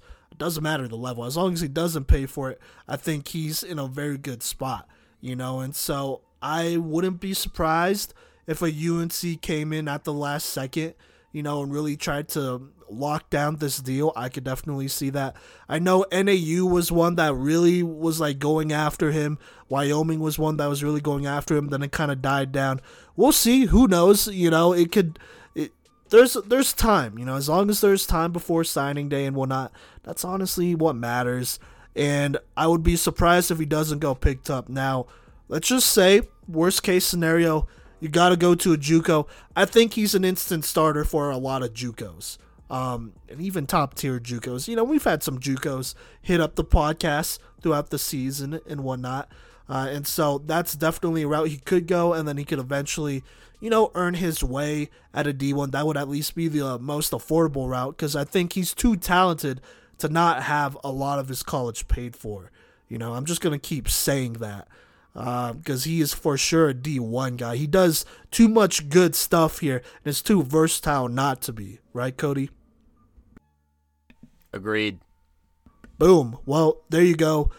Great safety out of Palmer Ridge. He's a big reason why Palmer Ridge, like I said, has become more of a known program here in Colorado. And I think, looking back at these years, at these last 4 years that he has spent at Palmer Ridge, people are going to be like, hey, he was a big part of that. He was a big part of that transition from 3A to 4A, continuing that greatness out there. And so it's going to hold some meaning here when we look back at it from a historical standpoint. I'm just going to say that right now, because there's not like there's a million great programs down south. I'm just going to be real. But Cody, this next player is not from a program down south. Do you want to talk about our number 2 player here? Yes, I do. Talking about Jason Tommy out of Ralston Valley here, who had a really solid season, both as a program and as a player here. And, we got another guy who's definitely going to be picking up more interest here as, this month goes on and whatnot. But Tommy here, look, we were first put onto him at TFG tryouts, where he really just made his presence felt in the pass defend game and just looked so natural and smooth and instinctive out there. And, it's one thing to do that in a 7-on-7 setting. However, he followed it up this season by proving that he could do it in pads, and he's so much more in pads as well. So let's go ahead and talk about his categories here. Look, man coverage ability, I have it at a 7. Zone coverage ability, 8.6. Top end speed, 8.4. Agility/hip fluidity, 8.7. Hit power, 8.7. Pass contest consistency, 8.4. Ball skills, 8.6. Height/frame, 8.2. Block shedding ability, 7.8. And run defend ability, 8.6. I'll go ahead and start with some areas of improvement here because there's really not that many. Look, block shedding wise, he definitely has some work to do. He needs to get his hands up and he needs to just engage blockers a lot better. He definitely tries to avoid them a lot. But he can get past like wide receivers and whatnot. So I think that the technique is there. It's just getting a little bit stronger, or a lot of bit stronger, honestly, in the arms, and showing that ability against some of those bigger guys like tight ends and whatnot would go a long, long way. So hopefully he's pumping triceps and whatnot and chest so far this offseason. Or I guess, you're allowed to take a couple weeks off from football, so I'm not going to put that pressure on you, but that should be a focus of his in the offseason. And then man coverage ability, I mean, he's just really, really not asked to do it all that much. He can track a man down, and, I think that the skill is there, but I honestly think it would be maybe not even putting him in a bad position, but I think it'd be a waste with everything else that he does so well. Zone coverage-wise, he does such a good job mentally of tracking the guys that he needs to track, passing them off, communicating very, very well, and then picking up where he needs, or where somebody else left off for another guy, especially on cross-field concepts here. Look, he's somebody who zone coverage and ball skills wise, both of those categories being an 8.6 for me, has taken over games. He has, gotten game sealing interceptions. He has stepped up and killed drives of opposing offenses very suddenly. And, he just has a very good feel for the game here. And, that's something where he not only does he do it on that RV squad, but he was somebody who was able to do it as well on that TFG squad. So he can work with different teammates and whatnot there, which I think is a very good reflection of how good of a recruit he is. And then, agility, hip fluidity, and hip power-wise, he's somebody, he'll make you twice about throwing over the middle, I should say, because he has dropped the hammer. Maybe not that very first play on your highlight reel. Maybe you want to get rid of that since you see a flag on the play.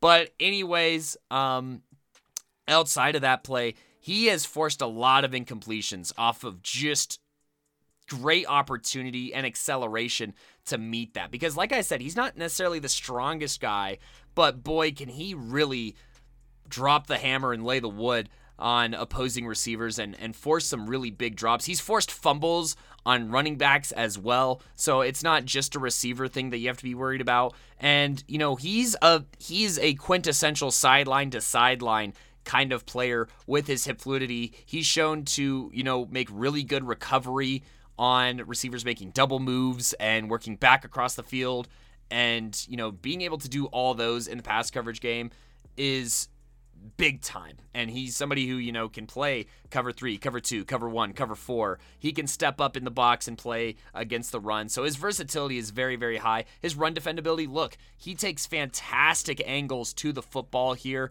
He fills lanes. He gets plays in the backfield. And that's why, his run defend is at an 8.6. And, he's somebody who did a lot of linebacker things from the safety position, and I think that speaks to his speed as well, that I have rated at an 8.4, that he's able to come up and make a lot of those plays at, the rate that a linebacker normally would from their position 6-7 yards ahead of him.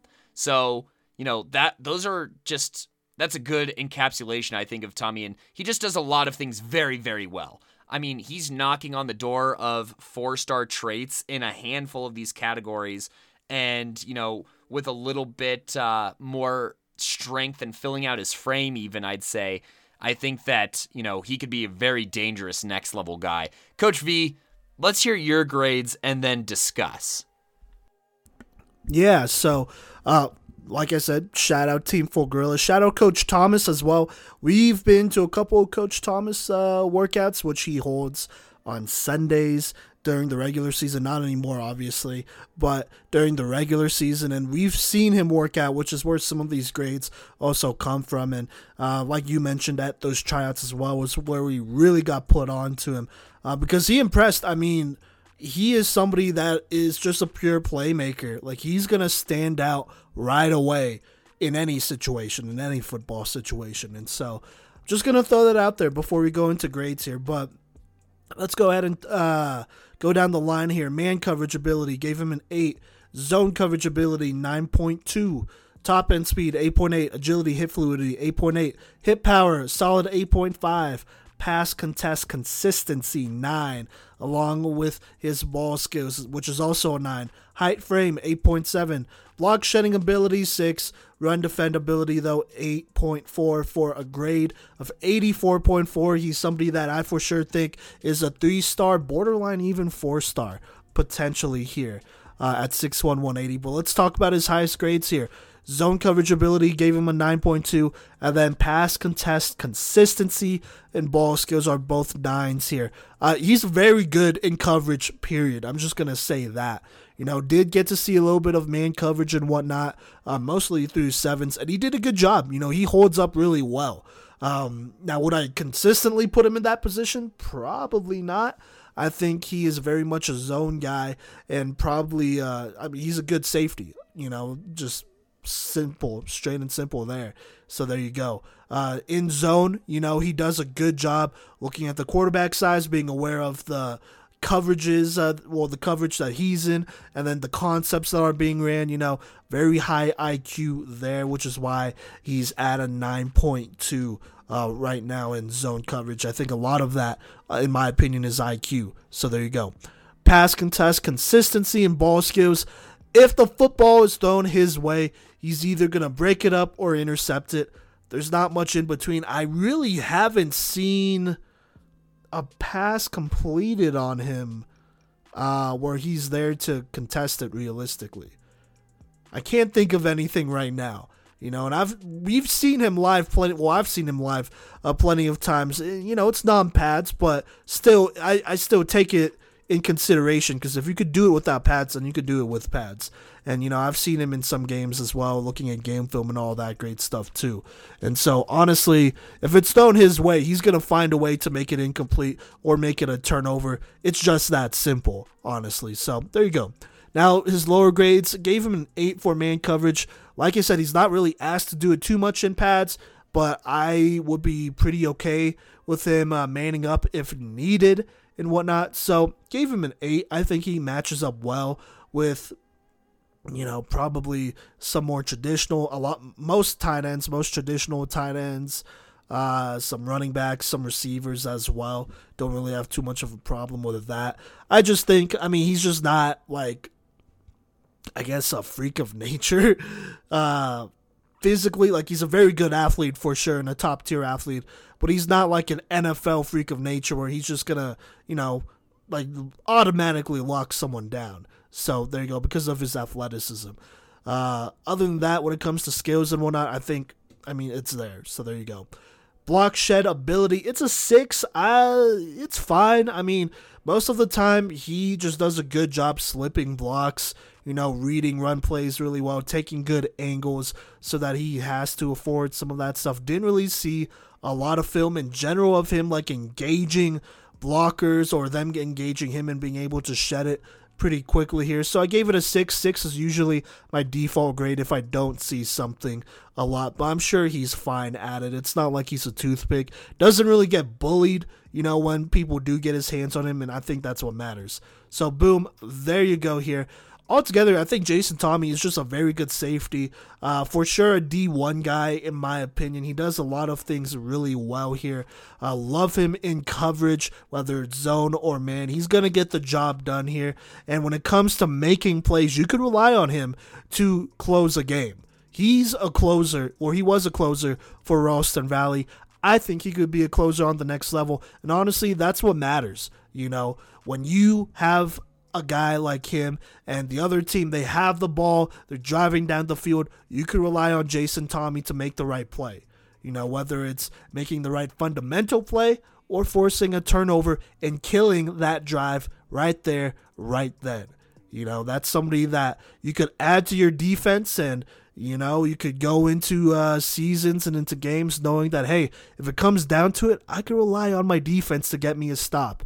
That's the type of guy you're getting with a Jason Tommy here when you plug him and play him and recruit him and all that great stuff, in my opinion. And even then, he's only 6'1", 180. I'm just going to mention this real quick here. For kind of a guy with a little bit of a skinnier frame, he packs a heck of a punch. And so as he gets bigger, as he gets stronger, that punch is going to get a lot stronger as well, which I'm pretty excited for, I'm pretty high on, honestly, because he is a little bit on the skinnier side, I would say. Is that fair to say, Cody? Is what all I said fair to say here? Yeah, no, I think that we saw eye to eye on the majority of things here. Our grades kind of reflect that, and our overall grade kind of reflects that. Between my 83, your 84.4, that adds up to 83.7.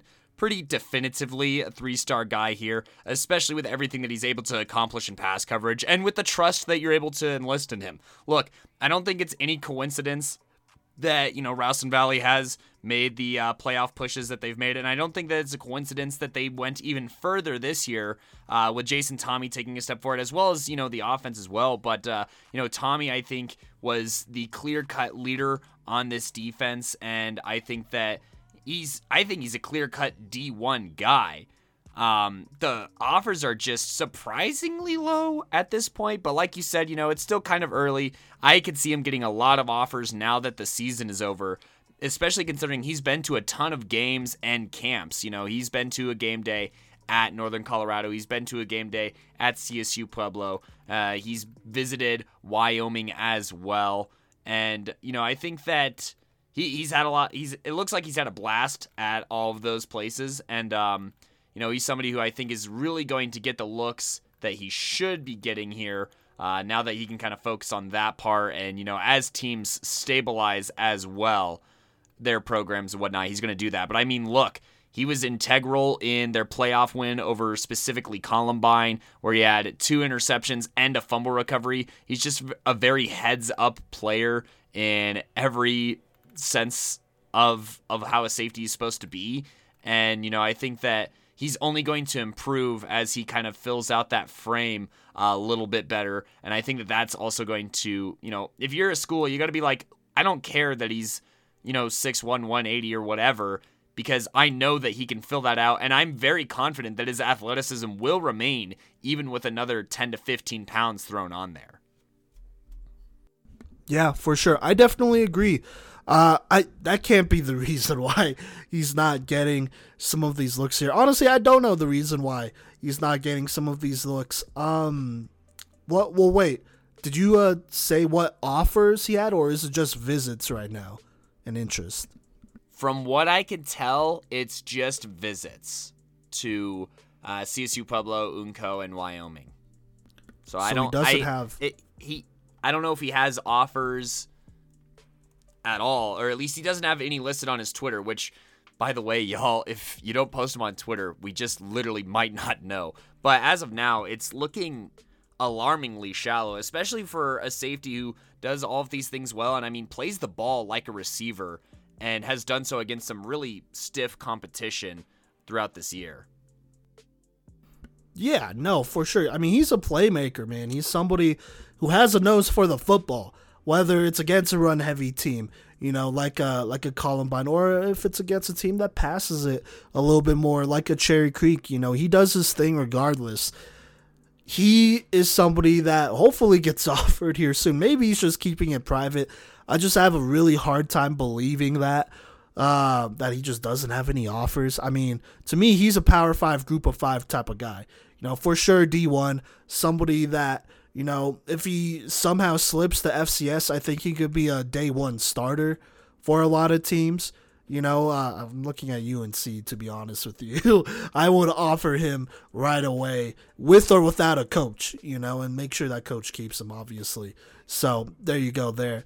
He's too good of a prospect to not get picked up. And once he does get picked up, we'll see where he lands and whatnot. But I think there are definitely chances that he is too good for that team in that conference. And, he becomes a contributor right away, and he becomes somebody that sticks out right away. Or if he chooses to go, JUCO, he could be, a top tier guy in the country right away at safety. I definitely believe that. So we'll just see. But I am of the belief that he is firmly a D1 guy.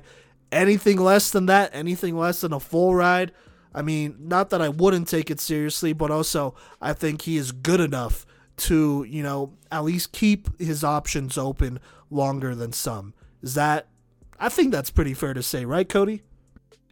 No, absolutely. And I think that, now that I kind of think about it just a little bit more, Ralston Valley just did get, a new coach, a potentially new staff. And, they were probably trying to get things settled and figured out prior to the season and whatnot. And I think that hopefully as they have more time, they'll have more time to communicate with scouts and whatnot and, help with that outreach a little bit more. Because a lot of his visits looked like it was during like the TFG era where they, took a lot of their guys to different camps and different campuses and whatnot. So, I think that that's something worth noting here. Honestly, I saw a little, looking through his Instagram story that, there was a visit to ASU. And I think that's pretty interesting. And I think a lot closer to his skill level as far as, actually being looked at as a Power 5 kind of guy, player for a program. So. Yeah, no, for sure. We'll see what happens. I think a lot could change, but regardless, he's an extremely talented safety, and he's definitely someone that could lay the wood and plays the run well, but I think his pass coverage is what really stands out, just being a real solid guy. Not even solid, just being a really, really good to great, pass coverage safety here, who's not afraid to come up and lay the hammer. So, there you go. But, Cody, if you don't have too much more to say, do you mind if I talk about some of our honorable mentions before we talk about our number one guy here? Yeah, go for it. There's some really good ones in here, even in the honorable mentions. Yeah, so there is. There's also a lot of guys who we looked at and we were like, maybe they play something else on the next level. Caleb Keith out of Thunder Ridge, he is one. He is 6'3", 200 pounds. He played a lot more safety last year, I want to say. This year was used a bit more as an outside linebacker type, so we just didn't consider him. He's definitely worth taking a look, though. He's also a track star, so there you go there. Jacob Phelps, this is on the 1A level from Buena Vista. He is a heck of an athlete, speedy, explosive, all that great stuff. He also plays running back. Just throwing that out there. I think he could play both on the next level. There just wasn't quite enough of film because it was split between the two, and I feel like he had more safety film this year than the previous years as well, but definitely someone who could play on the next level. He might even be a better running back on the next level, so there you go. Chris Rice out of Palmer Ridge, he's another guy here. He plays safety, or at least it's lifted there, but we are going to evaluate him as a corner, so look out for that cornerback list here in a couple weeks to a month. So there you go. But those are all the guys that could have won either way, and I'm sure there's more. If you feel like we're missing some guys, maybe check some of our linebackers list or whatnot. It's just real. There are some safeties that play linebacker and are for sure linebackers, and then there are some linebackers who play both, but are for sure safeties. It goes both ways. That's just how today's football is. You get a lot of those hybrid guys. So there you go there. Then we have some other guys who definitely played safety. Damon Hernandez out of Yuma. That is one, got to see him play against Colorado Springs Christian. He just barely was left off the list here. Kyle Solowitz out of Evergreen, part of that great squad. I believe he might have been one of the leaders in picks in 3A. He was on the edge here for me. He was at 74.5.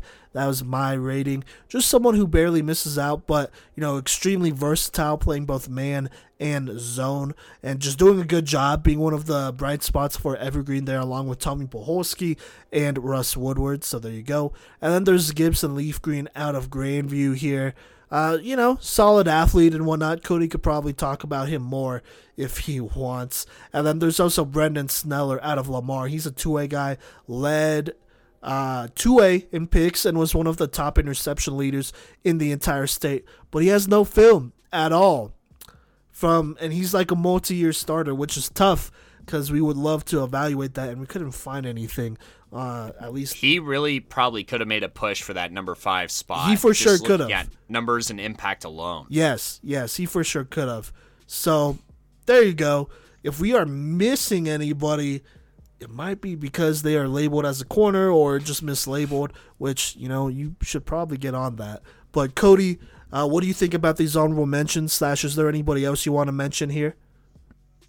No, I think that, this is a good batch. Obviously, this is a really solid position group for Colorado, as you mentioned at the beginning of the episode. Historically, look, Gibson Leaf Green, I got to see probably his best game of the year against an Eagle Crest squad, where he was just very instinctive.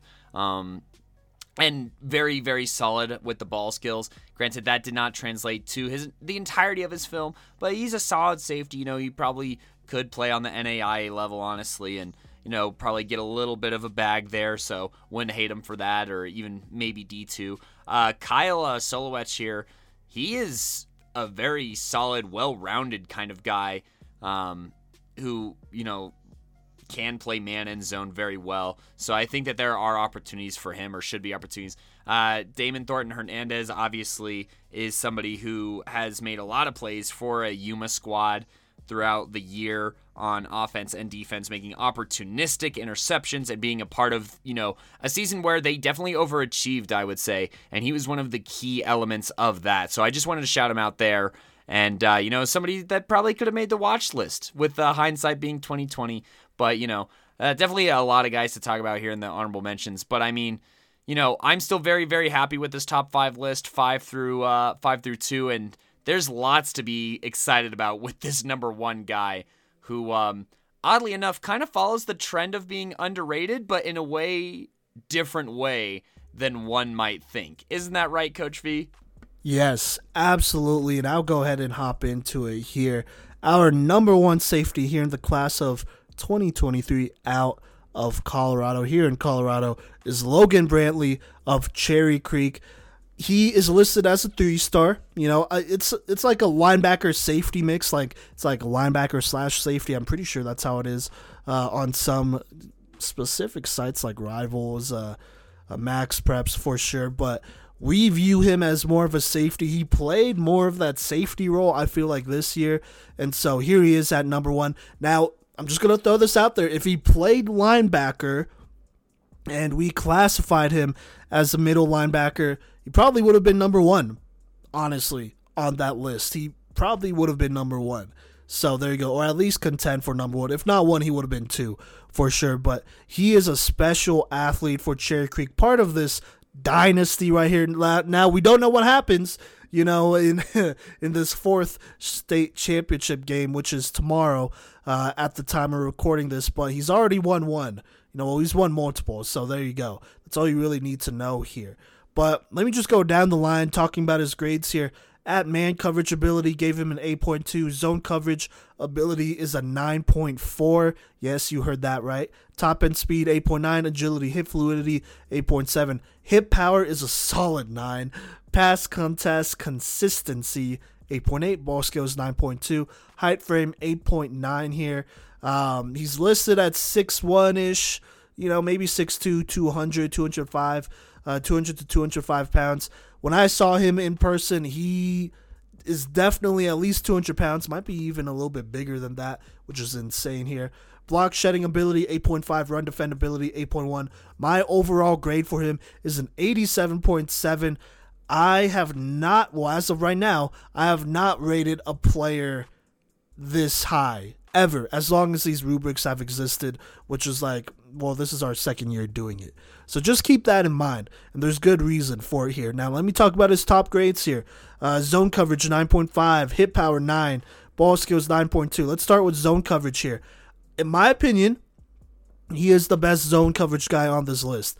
The thing that really separates him from everyone else, and Jason Tommy is right behind him, mind you, I only have him 2 points behind him, but the thing that really separates Logan Brantley is that he is so aware of his surroundings. He does a good job playing his zone and not committing too much to a receiver one way or the other, and that allows quarterbacks to feel like, hey, maybe it's a little safe to test that coverage and whatnot. And he does such a good job baiting them by doing that. Just by being so aware of, his surroundings and his spacing. That is next level stuff. Just being that aware. Just watching him play zone is extremely special. And he does it on a consistent basis. Whether he's asked to cover, a little bit more of a linebacker type of zone or cover deep, he does it all. He does a very good job at that, which forces a lot of turnovers, especially this year, which is where ball skills come in at a 9.2. Between his junior and senior year, he has jumped a lot, in my opinion, because I feel like his junior year, there were definitely some plays where I watched and I'm like, man, he gets himself in a great position. He's not quite able to bring in that football. This year, he was able to bring in pretty much every throw that goes his way. He did a very good job. If they're throwing his way, and he has a chance to make a play on the ball, he's going to come down with it. He's just more physical. He's bigger. He has better hands, and he really worked on that. He really earned that 9.2 in ball skills for me right here. So there you go. And then finally, we got a 9 in hit power. He is probably the nastiest hitter on this list here. He hits like a linebacker, and even then, he hits like a top-tier linebacker in the state. And he is not the heaviest guy on this list. Well, actually, I don't know. But because, Josh Gerlach is listed at 204. But he's listed at 200 pounds. And, he carries that really well here. If you compare Logan Brantley's hit power at 200 pounds to a guy who weighs a little bit less than Tommy, 20 pounds less specifically, there is definitely a difference here, and Tommy even out-hits his weight, in my opinion. And so he is a nasty hitter. If he gets a clean shot at you, he is going to fold you. Simple as that. Even if he doesn't get a clean shot, he's going to still make you feel it like pretty badly, and he does it a lot, forces some really good fumbles here. He's an aggressive football player, very physical. He has no problem getting down and dirty, for sure. Now let's talk about some of his lower ratings here. Man coverage ability gave him an 8.2. He was asked to cover some guys in man-to-man, and he did a pretty solid job.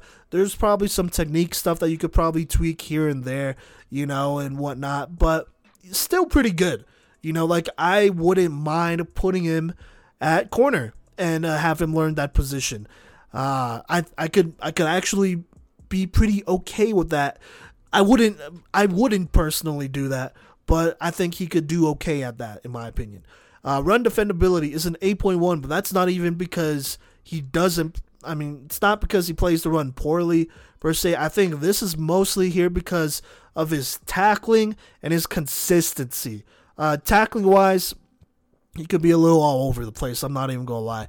Tackle's a little high. Tackle's, like ankle tackles a bit, and that's just angles. He could do a little bit better of a job there. But I also think a lot of the time he's just a little bit too aggressive. He's trying to go for the big hit and whatnot. Doesn't always wrap up, and so it's a consistency issue there. Also, when he's defending the run, this is something I've kind of noticed. He doesn't always help out his team as well as he could. Not always. There are sometimes he does, but there are definitely some times where he's caught being just a little bit over aggressive here. You could be a little bit more disciplined here, Logan, if you're listening to this.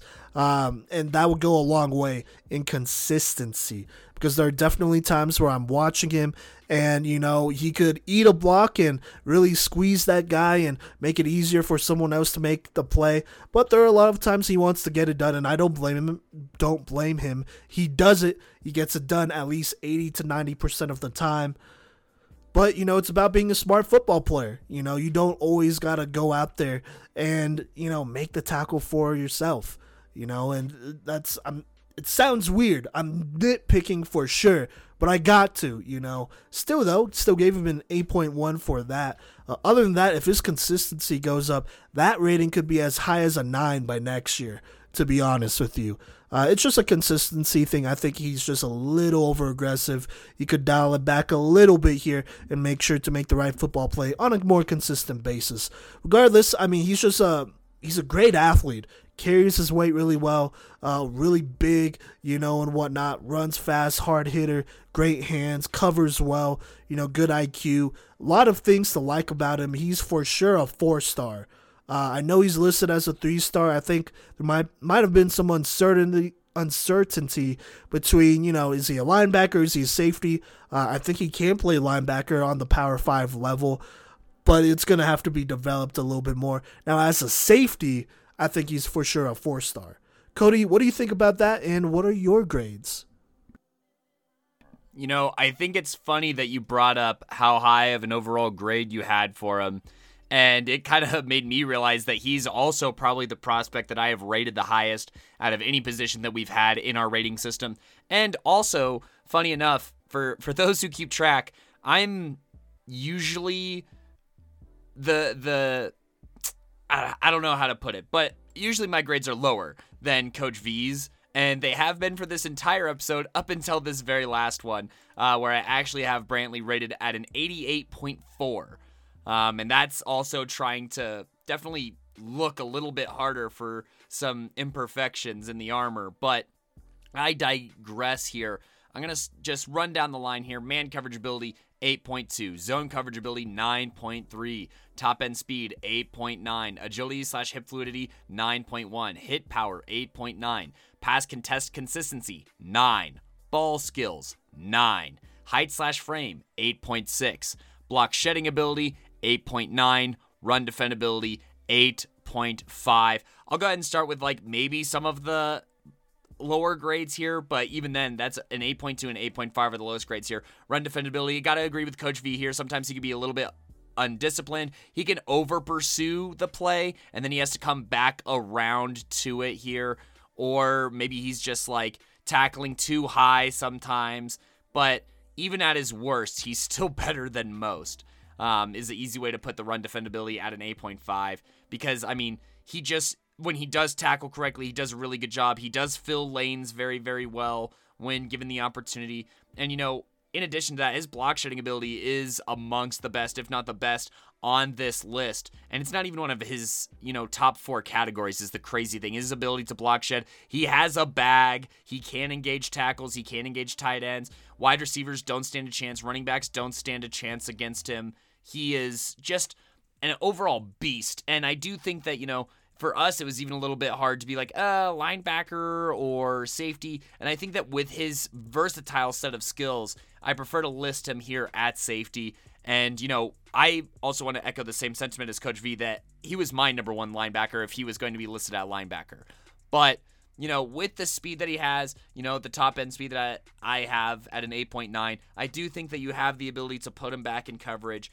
And, even his second worst, I'm kind of jumping all over the place here, because he's just such a valuable prospect. But even his worst category, man coverage ability at 8.2, there are times when he lines up against a slot receiver and he just gives them a prison sentence because he's so physical and so strong and so fast that there's nothing for them to do. The slot receiver actually does not match up at all well against Logan Brantley. And that's in, a league, in the Centennial League, where they have slot receivers. There's even a guy last year that made our top 5 wide receivers list who was a slot guy. He's had lots of opportunities over the past 2 years to match up against slot guys, and some of the best, when you look at Jack Pierce last year, as well as Jackson Brush, who is an outside and inside kind of guy at receiver last year. He has reps against those guys, where he does man up on them, and even more reps in man coverage this year. And so I think that he's a very solid option to match up against a lot of slot cornerbacks from everything else that he does super well. Agility/hip fluidity, 9.1. He makes it so easy to transition when on the move, even at, he doesn't slow down when he makes the switch from one direction to another, and I think that that's very, very important. Ball skills, pass contested consistency, as Coach V said, from last year to this year, he made huge strides in being able to play the ball, come down with interceptions, deflect more passes, break on the ball, and, get his hand in there for a lot more breakups. And, from there, he's even really, really good at taking it back to the house. He has 2 pick sixes this year, which, is a tribute to his top end speed and agility/hip fluidity, being able to move across the field for some of these returns here. Pass contest consistency, 9. If you're throwing it in the area of Logan Brantley, he's either going to get a paw on it, intercept it, or he's going to drop you with his 8.9 hit power. His ability to accelerate at the point of somebody trying to make a catch on the ball and just absolutely rock them into dropping the ball. Even passes as easy as, say, screen passes, he's been able to blow those up and force drops there. He's been able to intercept those there with his speed, with his burst. And I think that's why his number 1 asset with all of these things does shake out to be zone coverage ability, simply because he can cover so much of a field. He understands his positioning so well. He understands him as an athlete so well that he really does just make plays that nobody else on this list can or has made. and he is a true wow player. You know, my synopsis of him, the first sentence I had was, this dude is a beast. Agility and speed allows him to cover multiple receivers in a zone, and that makes him dangerous. His physicality and strength has put receivers in the doghouse where he's bullied them. His ball skills have allowed him to jump passes that QBs thought were easy completions, while also breaking up passes with dangerous closing speed. His ability to drop the hammer is one of the best, and he has a bag of getting around defenders in the run game. And, you know, we'll talk about his commitment a little bit more later, but he's a steal, in my opinion here. Coach V, look, first off, how surprised are you that I actually graded a prospect with a higher grade than you? That's a rarity in a little bit here. And overall, what do you think of PMC's overall grade here of Brantley at an 88.05? Yeah, no, for sure. As of right now, he is our highest rated prospect in the 2 years we've done this. You know what might be really cool is really evaluating some of those guys we did in our first year. Keep this in the episode. We might do that. That might be kind of fun. But anyways, you know, he is worth the hype. I mean, he's definitely Power 5. He is somebody who has a lot of versatility. You can play him at safety. He's going to be great. You can play him at linebacker, and it doesn't really matter the system. You just got to make sure you mold him to that, and he could be really good there too. If you wanted to put him at corner, you could try, and he would hold his own for sure, I would say. Regardless, I mean, he's a baller, man. I mean, so it also helps that he's like a freak of nature, moving the way he does at 6'1", 6'2", 200, 205 pounds. He holds that weight really well. Could even still put on weight and be great, honestly. I mean, he is special. He's what made this Pine Creek. He's what made this Cherry Creek team really special. I was thinking about his game against Pine Creek, excuse me. So there you go there. I mean, absolutely agreed. Not super surprised. If there was anybody, it would be him, you know, that would be rated really high, and I think that's rightfully so here. Yeah, I mean, not too much here to put out there. I am going to say this now. How successful he is on the next level will depend on the coaching staff and the program. I think the worst thing you could do for him is not tell him what position he's going to play and go through with that and be ambiguous with it and be like, oh, I need you to play this or that. I think the best thing for him is to really just focus on position and work on that. I think obviously being focused and not having to worry year by year, oh, am I going to play linebacker? Should I be bulking up? Or am I going to play safety? Should I be slimming down? You know, what should I be working on? It's a lot, it's a lot. And so that's the only way this whole thing goes wrong for him in college. Regardless, though, he earned plenty of offers, and he is committed, one of the few to commit before the season, I believe, to Kansas. And, I'm going to shout out some of you haters on TikTok who are all like, oh, it's not impressive that he committed to Kansas. Some of y'all commented that before Kansas had a really good season this year. Now you're looking like a bunch of idiots. But regardless, it's a D1. It also looks really good because Kansas is on the ups. They have the potential to take a hold of the Big 12 with the likes of Texas and OU leaving, and Logan Brantley might be a big part of those plans to do that because he is a special player over there. Cody, what do you think about his commitment to Kansas? Personally, I like it a lot, especially after the season they had this year. I think they're on the ups as a program.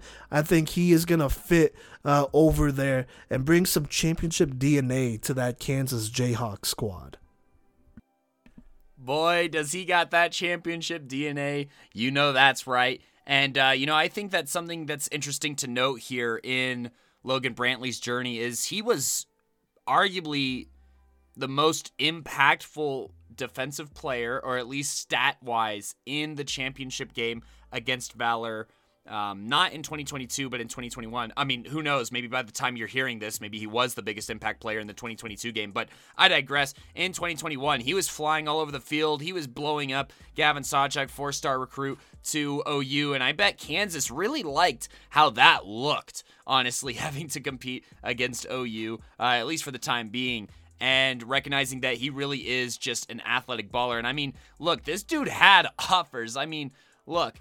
Let me just list off everywhere that he had an offer to, and shout out Kansas for, really selling Logan Brantley here and being a good fit, because, I mean, he had offers to Wyoming, Utah State, UNLV, Tulsa, San Diego State, Nevada, Minnesota. That's an interesting one there. Fresno State, Eastern Michigan. Oh my gosh. Don't know what happened there.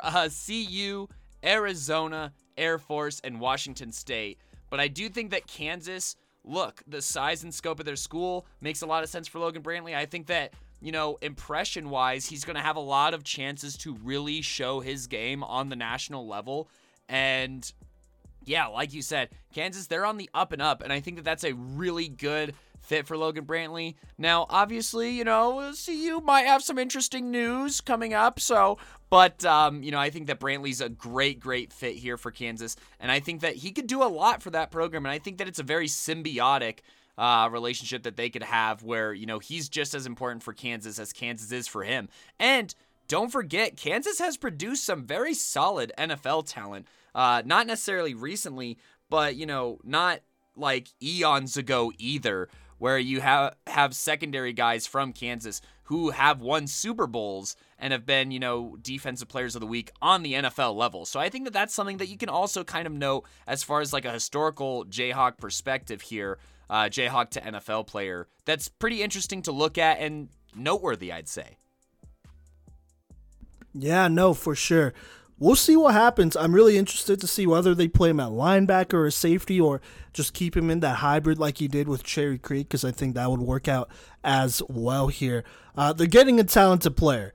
That's what matters. They're getting one of the best in Colorado. I feel like the 3-star, there's a lot of nuance with that, with being a 3-star. You could either be closer to a 4 or 5-star guy, or, maybe you're closer to, D2, 2-star, 1-star guy, or maybe you are actually a 3-star. But with Logan Brantley, I'm very, very convinced, at least from what I've seen in high school and what Cody has seen as well, that he is a 4-star guy as a safety.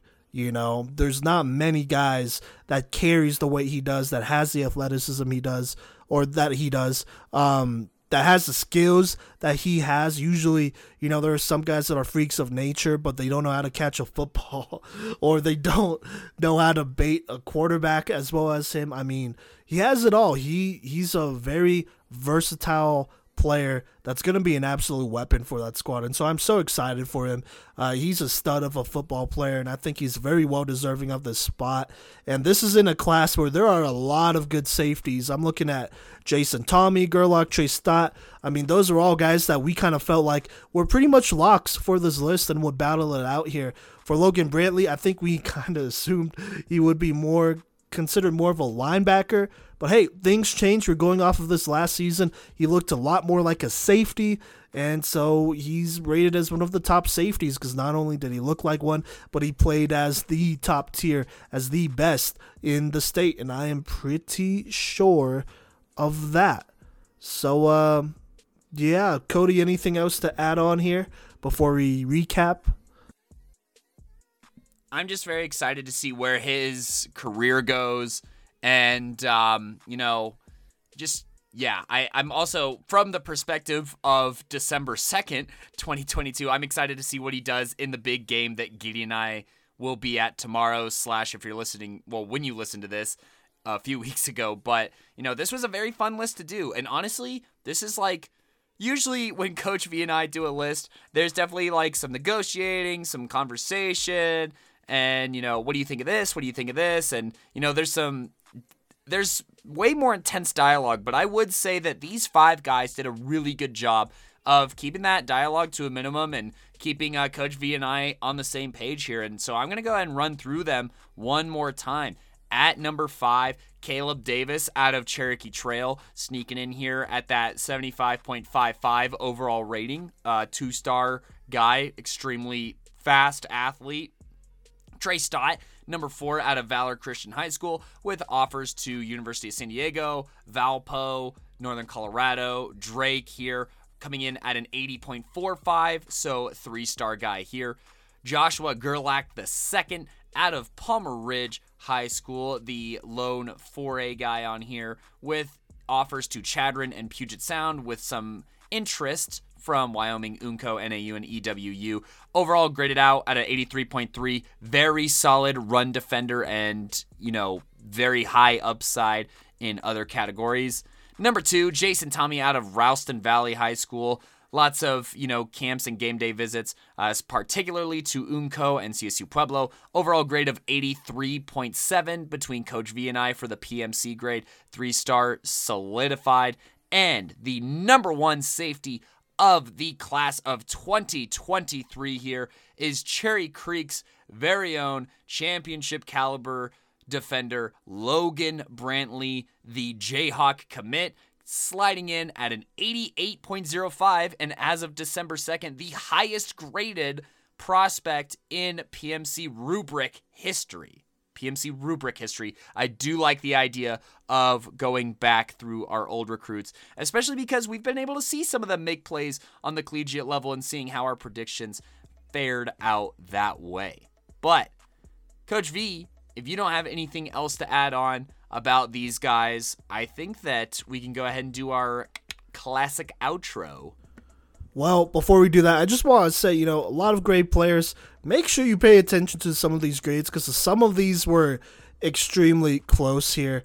I mean, Caleb Davis, he was at a 75.55, but then you look at Trey Stott, Josh Gerlach, Jason, all of those guys are basically within less than a point with each other. I mean, that's like a 3-point spread right there, so there you go.